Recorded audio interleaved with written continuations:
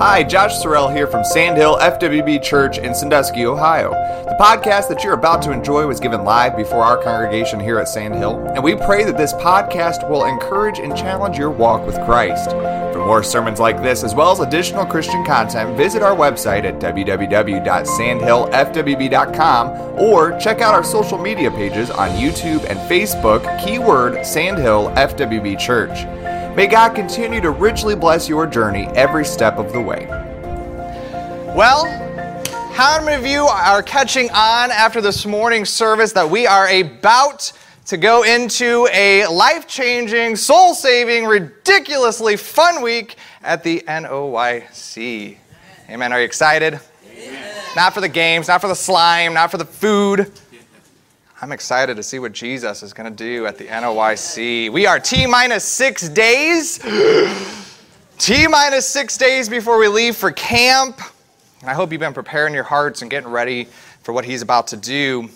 And knowing that I'd be in front of you our last Sunday together, I have just felt this tremendous burden.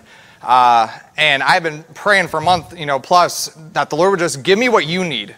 Because I know Josh will just hurt you. Josh will just harm you. Josh has nothing to benefit you this morning, but the Lord knows everything you need. He knows every syllable. He knows everything you need. He knows. And so, Lord, just let me give it to them. I've been praying that. I'm not complaining, I promise, but I spent 3 days, I don't know how many hours this week, 3 full days working on a message and scrapping that one, starting another one. And last night we got home from working all day and I went home and this is where the Lord directed us. And I have no doubt, not even a slightest sliver of doubt, this is from the Lord.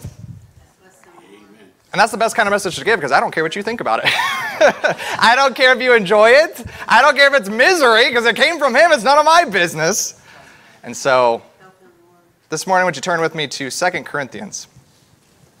2 Corinthians chapter 2. So we're about to go into a week that is exhausting. Tina, they didn't hear that. We're about to go into an exhausting week. We're about to go into a trying week, a bumpy week, a week where you're going to be faced with difficulties and dilemmas, and you're going to be asked to do things beyond your capability and beyond your comfort zone. Exciting stuff, right? What if I were to tell you that I could absolutely, completely, 100% guarantee that you will have a victorious week at camp? What if I were to offer you that you could 100% be certain that in every situation, in every circumstance that you face while you're at camp, you'll be successful? A way that you could be sufficiently supplied for in every moment of every day. I'm talking about absolute triumph this morning. At all times, would you be interested?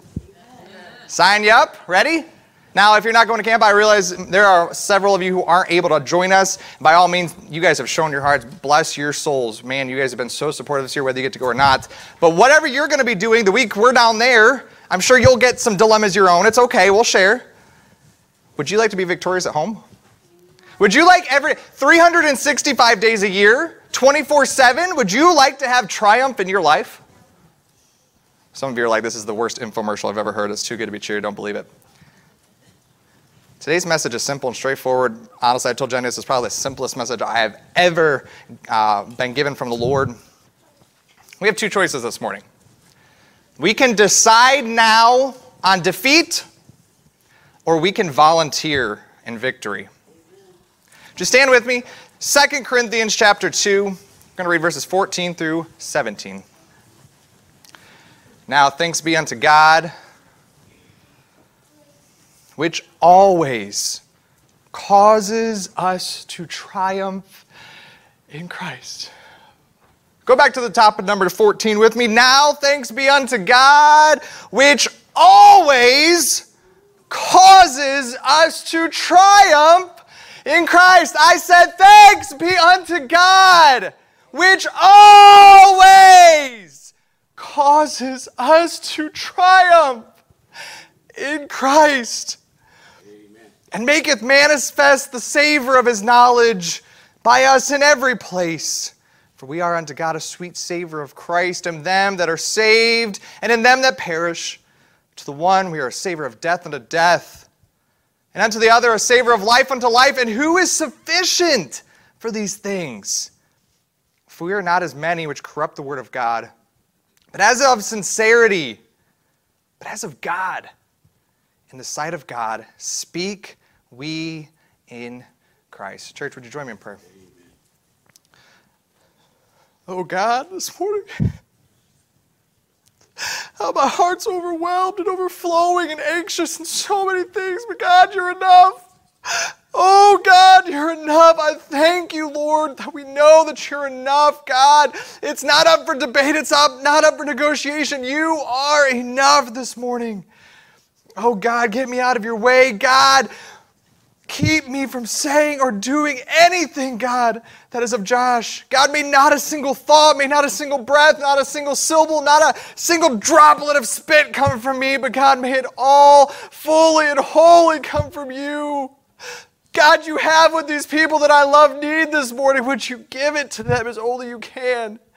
God, preach this message. God, it's yours. God, may my hands be your hands, and my feet, your feet, my heart, your heart, my mind, your mind, my mouth, your mouth. God, take control. God, without you, we can do nothing. Lord, how we love you and how we thank you. In the precious name of Jesus, we pray. Amen. You can be seated.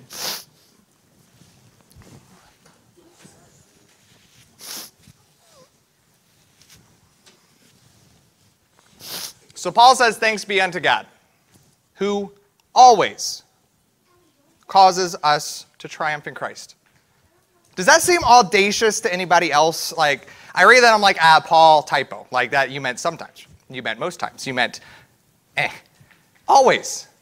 Always. The word always is audacious. It's cut and dry, right? It's close the book. Always triumph in Christ. Always. You're always triumphant. Always victorious. Always, at all times, Paul says, Christ causes you to triumph. Always. In fact, it's even better than that, because if you look at the original text of this, in verse 14, you find that the word causeth and the word triumph are actually the same word. Same word. So really we could read this and it could say, thanks be unto God which triumphs us to triumph in Christ. Paul, how triumphant are we? We are triumphantly triumphant. God, how victorious are we? Well, you're victoriously victorious. You're a winner. No, just winner.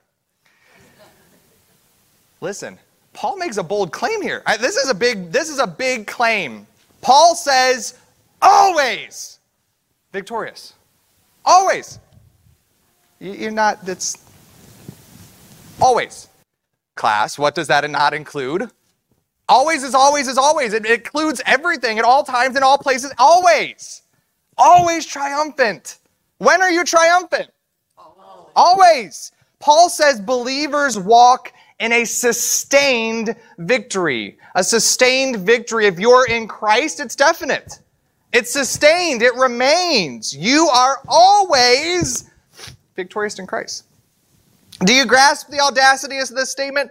Always able to triumph, period. There is never, ever, ever, ever a time or a moment or a single instance where you are not triumphant in Christ. It's not possible to follow Jesus and walk in defeat.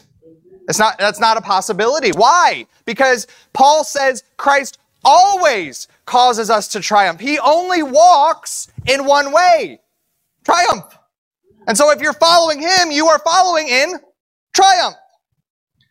How many of you can attest this morning that there's been 1 or 2 or 1,000 days in my life when triumph would not be the adjective of choice to describe how my day was going? Can I get an amen? Amen. Whether it's because of sin, whether it's because of selfishness, whether it's because of discouragement or dilemmas, the fact is that Christians, even here at Sand Hill, we are infamous for defeat. Infamous for walking in defeat. And so the question that we have to ask here is, was Paul wrong? Was he lying to the Corinthian Christians, trying to seem better than it was?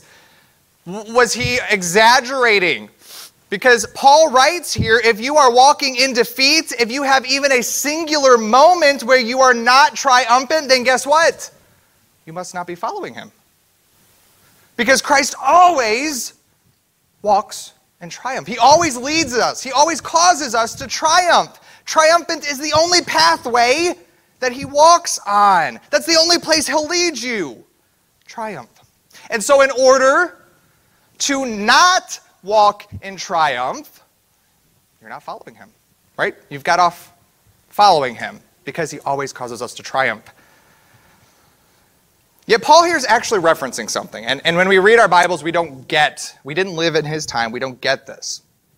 Paul's actually referencing a word picture. He's describing an event that took place in his day.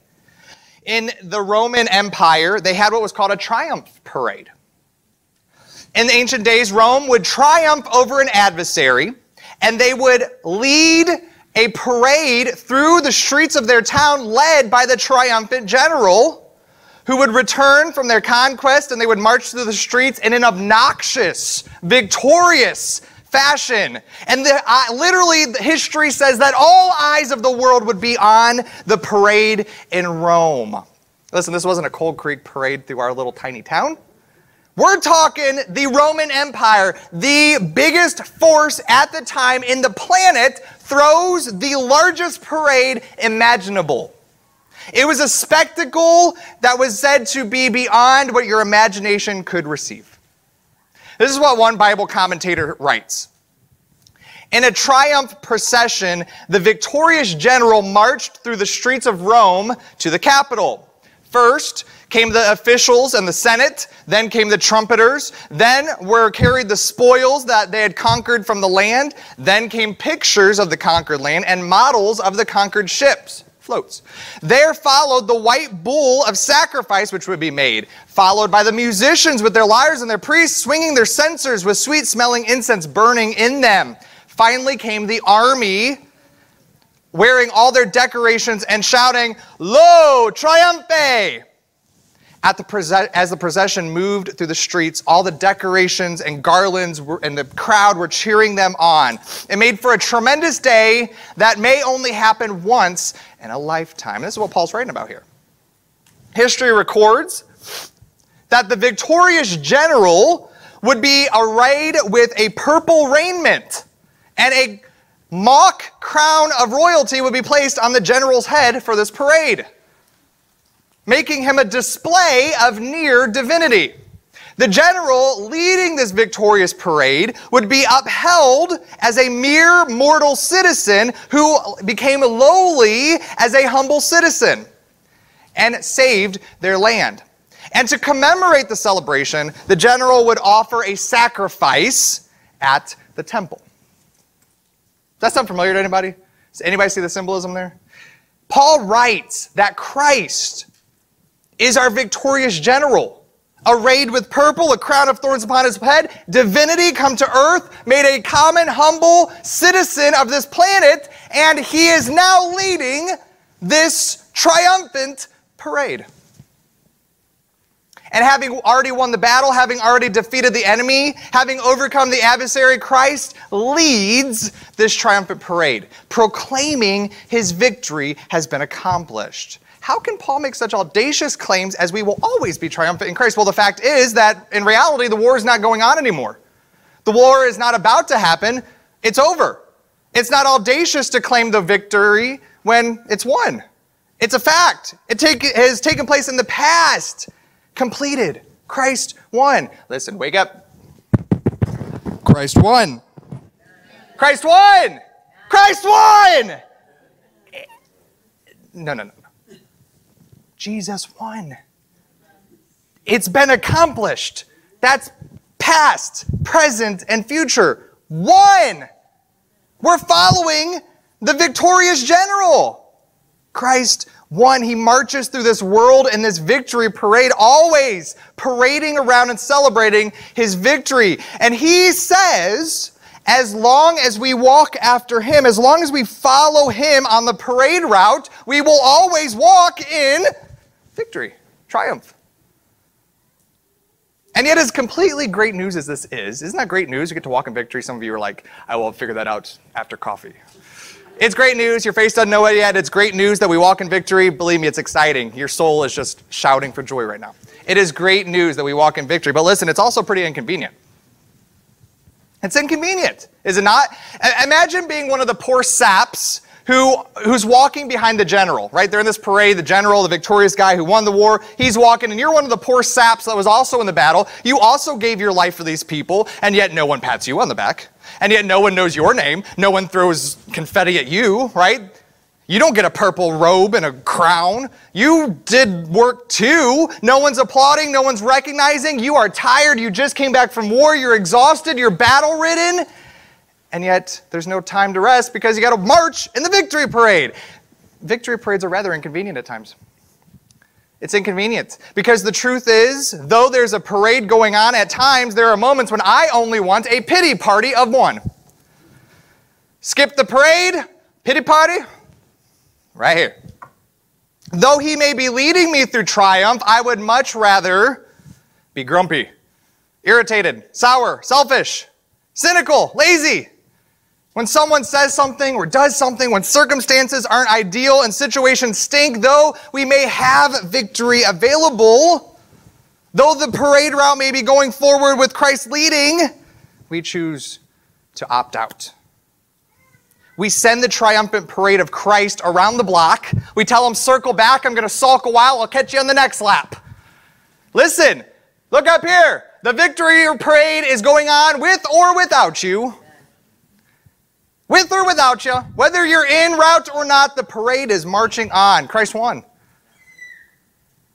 He always causes us to triumph. Do we get that if you are actively walking, actively following Christ in his victory, there is not a single moment of defeat. There's no room for a millisecond of discouragement. You literally have to get off the route to decide on defeat.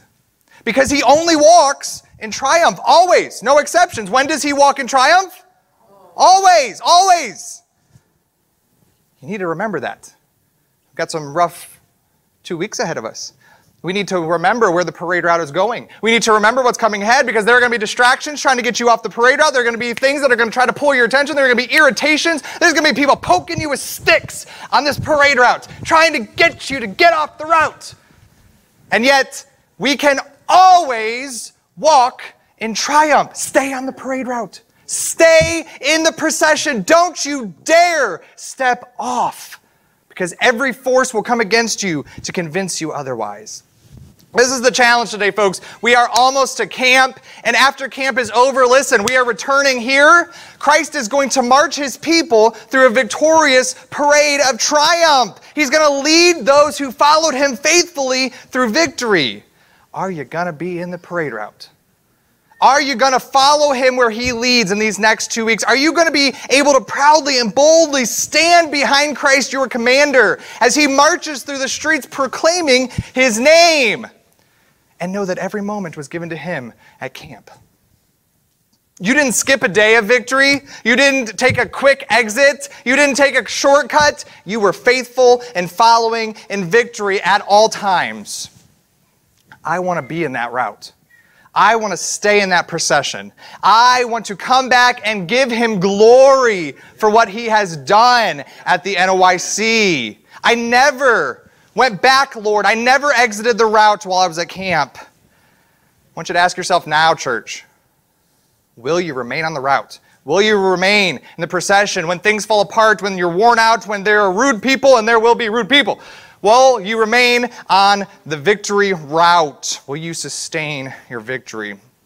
Look again at verse 14 with me. Paul writes about making manifest, making known the Savior, or the Savior rather, making known the delight of Jesus.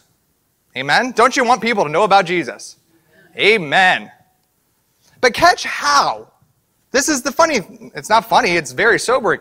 Catch how God makes manifest the delight of Jesus. By us. By us.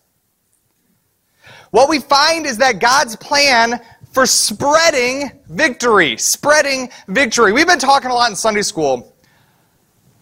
But catch what Paul writes here. God's plan is that every single person who you come in contact with will learn how sweet Jesus is by seeing you. They'll find a delight in knowing who Jesus is. How? Through you. You're his plan. You're what draws people to the delight of the knowledge of Jesus. Is that mind-blowing to anybody else? not majestic mountains, not starry skies, not the proclaiming preacher, but God makes manifest who Jesus is by you. By you. That's his plan. You are his plan. Why does no one at camp know Jesus? I'm looking at the reason. He makes himself known by you. God, in all of his infinite wisdom, said that you are the best way for people to know Jesus. He determined that Richard would truly be the best way for people to know how sweet Jesus is. He wanted the world to know that Jeff, when I look at you, I determined that Jesus is sweet and I want some of that. When they look at you, they come to see that I want the knowledge of who you serve through you. And so think about Paul's picture here. You're walking through this parade route. You're proclaiming to the world about this victory found in your commander, Christ. And yet you're pouting. You're disgruntled. You're hateful. You're short. Does that ever happen at camp? Some of you are looking at me very cynical right now. What are you really portraying about the victory you're following? That's not triumph. Many of us are too busy in our own pity parties that we miss the opportunity to invite someone to the parade route. If you go to camp and you have a chip on your shoulder, if you are short with someone, if you have an attitude or you're selfish, listen, you have exited the parade route. No one wants your Jesus. Let me say that again. If you are grumpy or short or have a chip on your shoulder or are not acting like Jesus, you have exited the route that he is on, and nobody wants what you're offering. I see your Jesus. Nope, want none of that. No one wants your Jesus when they see that in you. No one wants a defeated Jesus. No one wants a discouraged Jesus. No one wants an attitude Jesus. No one wants what you have because you don't even want it yourself. The truth is, they can find a discounted defeat in plenty of other places, and so they have no interest in joining the parade. And so think about, what is the point here? What is the reason that he's spreading this victory around? Why is he marching people through the streets in Jesus' name? What does God desire for the world? You know your Bibles. What does God desire for the world? What does he desire for the carnal Christian at camp? What is it that he desires that worldly believer to have? What does he want that pansy of a preacher to come to know? What does he want that ornery teenager, that selfish counselor, that unappreciative preteen? What does God really want for them? He desires them to know, understand, and comprehend who he is. That's the point of the parade. That's the point of the parade. It's pointing to Jesus. The point of the parade is that everyone would come to know who Jesus is. He wants them more than anything to come to know Jesus. More than riches, more than comforts, more than wealth, more than health, more than fame, more than career, more than anything. God desires each and every person on this planet to come to the knowledge of who Jesus is. And guess how he plans to accomplish that? I'm looking at it. You are his plan. This word knowledge here that Paul uses in verse 14 is the word gnosko. I know I've touched on this before. One of my top 5 favorite Greek words. The word gnosko means knowledge on a level beyond acquaintance. It means to know someone in the biblical sense, if you know what I mean. God wants to make manifest the intimate knowledge of Jesus. He doesn't want someone to come up to Georgie and say, "Oh, Jesus, I see, that's a guy." No, he wants them to come to an intimate knowledge, an intimacy with Jesus by you. Do you see how that's so much deeper than what we offer when we go tell someone about Jesus? Hello, where will you go when you die? No. They need to come to know the intimacy, the knowledge of Jesus. That's what changes their lives. And Paul writes that we are the advertisement for Jesus. We are what entices them. We're what draws them in. Whenever, I don't know if your neighbors ever grill. If your neighbor's ever out and they're on the grill and they got a sizzling steak, you smell it. You smell it. And what do? Your stomach starts grumbling. You start to look over the fence. What is that? That's a savor. That's a savor. That's a delight, right? You smell what is coming from what, and now you want what they've got. Guess what? Paul says you are the savor. You are the delight of knowledge of Jesus. They shouldn't smell you. Don't let anyone smell you at camp. They should want Jesus by being near you without smelling. Ask yourself, are you making him known? with your life right here in Sandusky, Ohio on June something or another, 2021. Are you making Jesus Christ known in your life? Because guess what? You're his plan. There's no backup. God said you are going to make him known. Are you making him known? Are you pointing his way? Are you in all things saying Jesus is one? Jesus always causes us to triumph. Jesus is enough. He's sufficient. He satisfies my life. Are you manifesting his delight? Listen, during the week of camp, we desire that over 300 people would come to a more intimate knowledge of who Jesus is. Amen? We want 300 people to leave Warsaw, Ohio and say, oh, Jesus, I know him. From the youngest to the oldest, we want them to leave experiencing and encountering Jesus. And though we're going to have prayer stations, and though we're going to have devotion classes, and though we're going to have really great church services, do you realize that you are the way that they're going to encounter him? Not the other guy, not others, not Josh. You. You are how they're going to come to know him. You're his plan at youth camp. You're his plan at youth camp. You're the way he wants to bring them to an intimacy of him. He desires for them to delight in him through you. Will you let him? Will you make yourself available and accessible for his agenda at all times? Will you say, Lord, no matter how uncomfortable, no matter how inconvenient, if you want them to know you, you can use me. You can make yourself manifest through me. Notice verse 14. Look again at the last two words. Where does he want to make Jesus known? Every place. Every. Do you see how Paul is very matter of fact? There's no wiggle room with Paul. Always in every place. Well, what about my excuses, Paul? Always in every place. Always in every place. Say that to yourselves, because I can see that's just not. Always in every place. Where does that not include? Every place, always. If you read verse 13, if you read the first 13 verses of this chapter, Paul's actually explaining to the church of Corinthians why he has chosen the route he's taken, why he's traveled here and why he's traveled there and why he's not come to Corinth. He's not arguing, but he's explaining his travel plans. I've not come to you. Why, Paul? Because I've been following the parade route. I've been following wherever Christ leads. If Christ wants to lead to Ephesus, well, I'm following the parade route, so I'm going to Ephesus. If God wants Jesus to be made known in Colossae, well, guess what? I'm going to follow the parade route. I'm following to Colossae. If he wants to go to Asia, I'm going to follow the parade route to Asia. Wherever God wants Jesus to be made known, he sends us the victory parade. And so, every place. Some of you are going to be at camp and you're going to be in the forefronts of the kids, right? You're going to be in front of everybody. Lord help us. Some of you are going to be more behind the scenes. Some of you are going to be counselors. Some of you are going to be in the kitchen. Some of you are going to be in security and guards, game coordinators, daycare. You're going to be a camper on the teams. Listen, God has one priority at the NOYC. Making Jesus known.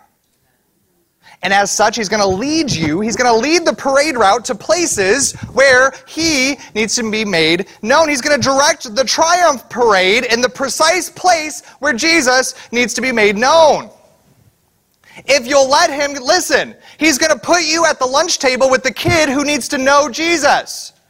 He's going to walk you right through a conversation that points to Christ, because that's where he needs to be made known. He's going to let you bunk with the non-believer so that he, Jesus, can be made known, because he leads the triumph parade where he needs to be made known. He spreads the triumph parade.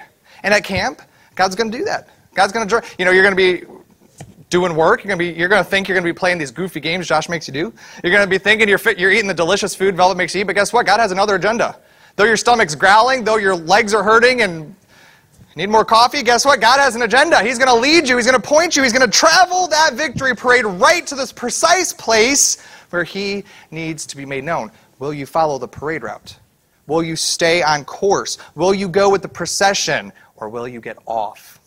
Drop down to the end of verse 16.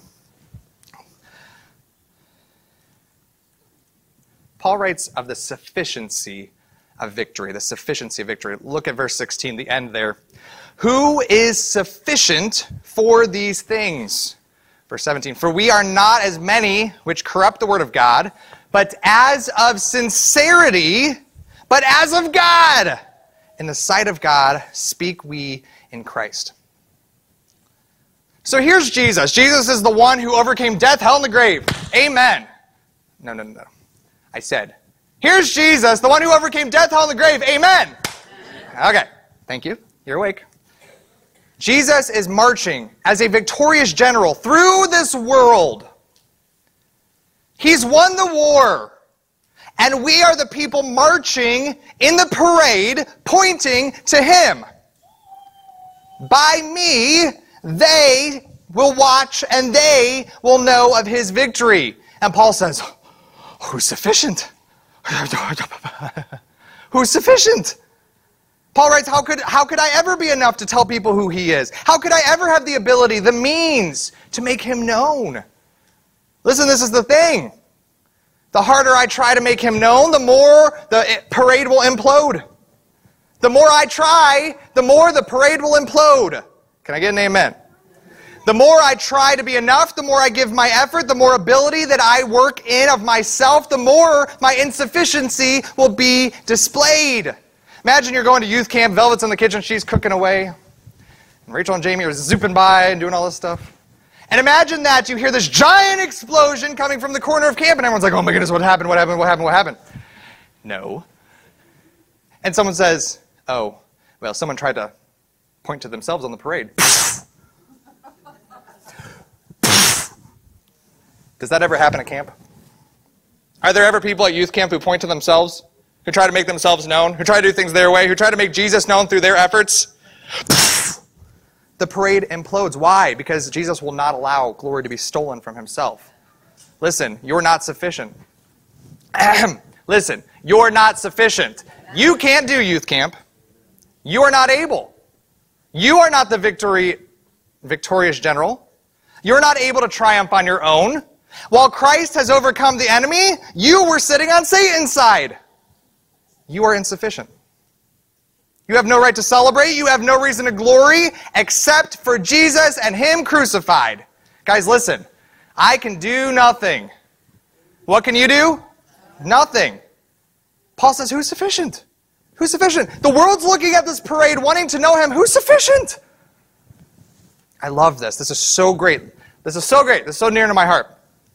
Paul goes on to write that we're not corrupt like other men. We don't water down. We don't infringe upon the Word of God and who He is with our lives, Paul says. But then Paul writes, we don't get in His way, but instead we speak of Christ in sincerity.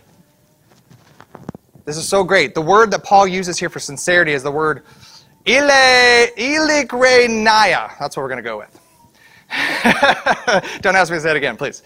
It's this word, and it means pure or transparent. It means when you hold something up to the sun shines through. Amen. Ooh, that's good. Listen, Paul says we speak Christ in sincerity. We speak Christ by being transparent, by being invisible, so that the sun can shine through me. Amen. Paul writes that we don't corrupt, we don't dilute, we don't muddy up who he is. Instead, in transparency, we speak Christ. We don't stand in his way. We don't march in the parade so that people can see us. We walk always in victory, making him known to all people in all places by being transparent so that the sun can be seen through us. What does the word transparent mean? Invisible, right? Invisible. See right through it. Listen, we literally are to live in such a way where we cannot be seen, but he can be seen at all times and in all places in and through us. We live so that he can shine through our lives. Being a Christian means speaking Christ, living Christ transparently, allowing the sun to shine through you. As we've been saying in Sunday school, being a Christian is making yourself invisible so that the invisible God can become visible. They stop seeing you and they start seeing him. Listen, we're going to go to camp, and each and every one of us are going to come back. While we're at camp, we're going to have this propensity to be seen. We're going to have this desire that we will be made known. We're going to have this desire to be looked at. I'm not talking about storming the stage during the service. Please don't do that. That's not what I'm talking about. I'm talking about while you're at camp, you're going to want to think about you. You're going to want to think about your body. You're going to want to think about your feelings, your opinions, your thoughts, your desires, your family, your job, your staff. You're going to want to think about you. And as your life is being held up to the sun, people won't see him. They come to camp to know Jesus, and they find you. What a disappointment. I mean, I'm going to be handing out refunds like crazy if you guys let me down like that. They come to meet Jesus, and they only meet you. I mean, y'all are great, but Jesus, really? Don't get in his way. Listen. Don't you dare get in the way of Jesus. He wants to shine into these hopeless lives of these children. Don't you dare get in his way. And don't you dare let me get in his way. You hold me accountable. Let's hold one another accountable. Let's be man and woman enough. Let's be godly enough to say, you know what, Brother Charles? I can't see him. You know what, Sister Bessie? I think you got off the route. Parade's going this way. Don't you dare get in his way. He is calling all people to himself in all places at all times. Make your life invisible so that he can be seen. God is looking down, and he has such a desire for every person at camp to come to know him intimately, and yet they can't because you are in the way. There's a lack of sincerity in most of our lives, and it should scare us to death. We should be on high alert and high guard against anything that is not transparency. He can't be seen because I am seen too much. What would it look like to refuse to be seen at camp? Man, that's a question. What would it look like to refuse to be seen at camp? Though you may be seen by everybody, though you may talk to every single team that comes through there, what would it look like for you to be invisible, like you were never there at all? To make Jesus known and to let him shine in and through you every single second of every single day. When you're hot, when you're tired, when you want to take a break, when you're at your wit's end, will you make him known? Will you live invisibly? Will you say, I'm not sufficient, but Jesus, you are more than enough? Listen, there are some of you going to camp for the first time. There are some of you who are feeling this worry, insufficiency. You're like, yes, Paul, who can be sufficient because it's not me at camp this week, right? I know. I can see it. You know what I say? Praise God. There's nothing that makes him more visible. Nothing that allows him to shine brighter than an invisible, insufficient, weak vessel. He shines brightest through you.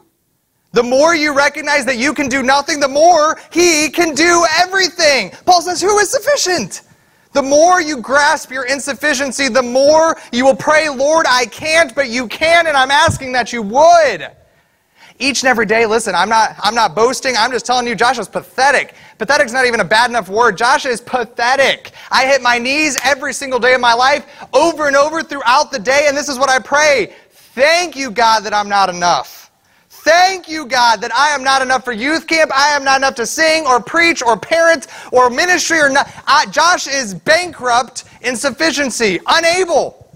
Thank you, Lord, because that's showing me just how enough you are. That's showing me just how sufficient you are. God, I'm grateful I'm not enough because I've come to find that you are. God, I can't, but you will. Listen, is he your sufficiency? I'm not talking about for the hard job. They're all hard jobs, let's be honest. I'm not talking about the jobs where you're going to, with the kids. Listen, if you're taking out garbage, you can't do it without Jesus. You can't be seen taking out the garbage and make him shine. All things, always, all places. Let him shine. Is he your sufficiency? If you go to camp attending to do anything other than his ability through your life, you will fail, period. You'll get off the victory parade. You will not make him known. The last and maybe the most sobering point is this: the separating of victory. The separating of victory. Look back at verse 15 with me. For we are unto God a sweet savor of Christ in them that are saved, and in them that perish. Verse 16. To the one we are the savor of death unto death, and to the other we are savor of life unto life. This is the thing. A parade of triumph is only one-sided. Only one side of a battle celebrates. Only one side of a battle is victorious. In war there is a winner, and in war there is a loser. As the Roman triumph parade would make its way through the streets, those on the side of Rome would smell it, they would see it, and they would celebrate, they would cheer because of the victory. But there were some. They chose the wrong side. They chose to side against Rome. And yet, those who opposed Rome, they saw death marching through the streets. This parade pointed to their demise. They had chosen the wrong side of this war. And so the Romans made this practice. They would take all of the princes and all of the leaders and all the generals of the opposing kingdom, and they would chain them and make them march through a parade pointing at their defeat. They would be forced to walk in a parade that humiliated them. And ultimately, these people in chains knew that whenever the parade ended, though some were celebrating, this pointed to their death. As the symbol stopped, as the celebration ceased, so would their lives. Listen, Christ has won. Christ has won. The battle is over. Victory is verified. We have a winner. Right now, the parade is still going on. Right now, he's still marching us through this world so that he can be made known. But listen, one day, God's going to say, enough. The parade stops now. Him being made known stops now. And if you've sided on the wrong kingdom, if you've chosen to oppose God with your life, if you have not lived following Christ as your commander, the sound of the cymbal stopping will mean death, judgment. Listen, have you picked a side? I'm not asking if you've said a prayer this morning. I'm not asking if you've knelt at an altar. I'm not even asking if you attend church. I'm asking if Jesus Christ is your commander. Is he calling the shots in your life? Is he in charge of every moment in your life? Are you walking daily in victory? There are two sides to eternity. Which will you choose? But until then, listen, folks. Listen, Sandhill. There's a parade going on.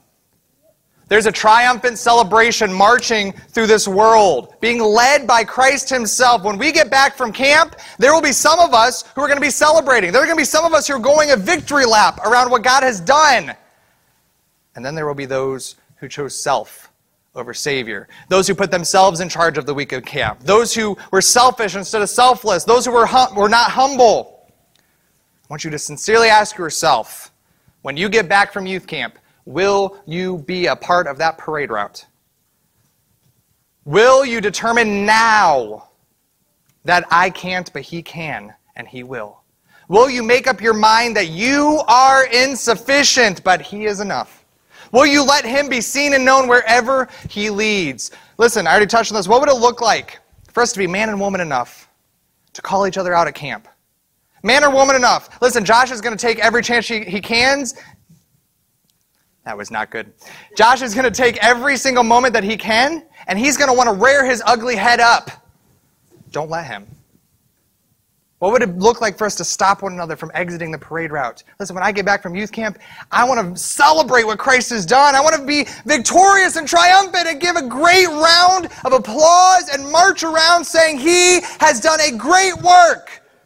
But I don't want to do it alone. I want all of you to be in that route. I want every single one of you to stay on the parade path, the parade procession. Make sure you stay on the route. Do you want to return in unity to celebrate together? Listen, let's not let one another exit the route. Let's remain, let's rejoice, let's remember it's all through, to, for, and by Jesus. Will you volunteer for victory? We pray that this message has stirred your soul as you continue on for Christ. If you've been blessed by this sermon, we encourage you to share this podcast with others that we may together embolden each other for the kingdom cause. To listen to Sandhill Sermons live, you can join us Sundays at 11 o'clock on Facebook and YouTube. You can also find additional content such as our Steadfast Studies podcast or the NOYC Godcast for Youth, provided by Sandhill for spiritual growth of all ages. These can be found at sandhillfwb.com or on all major podcast platforms. May God continue to richly bless your journey every step of the way.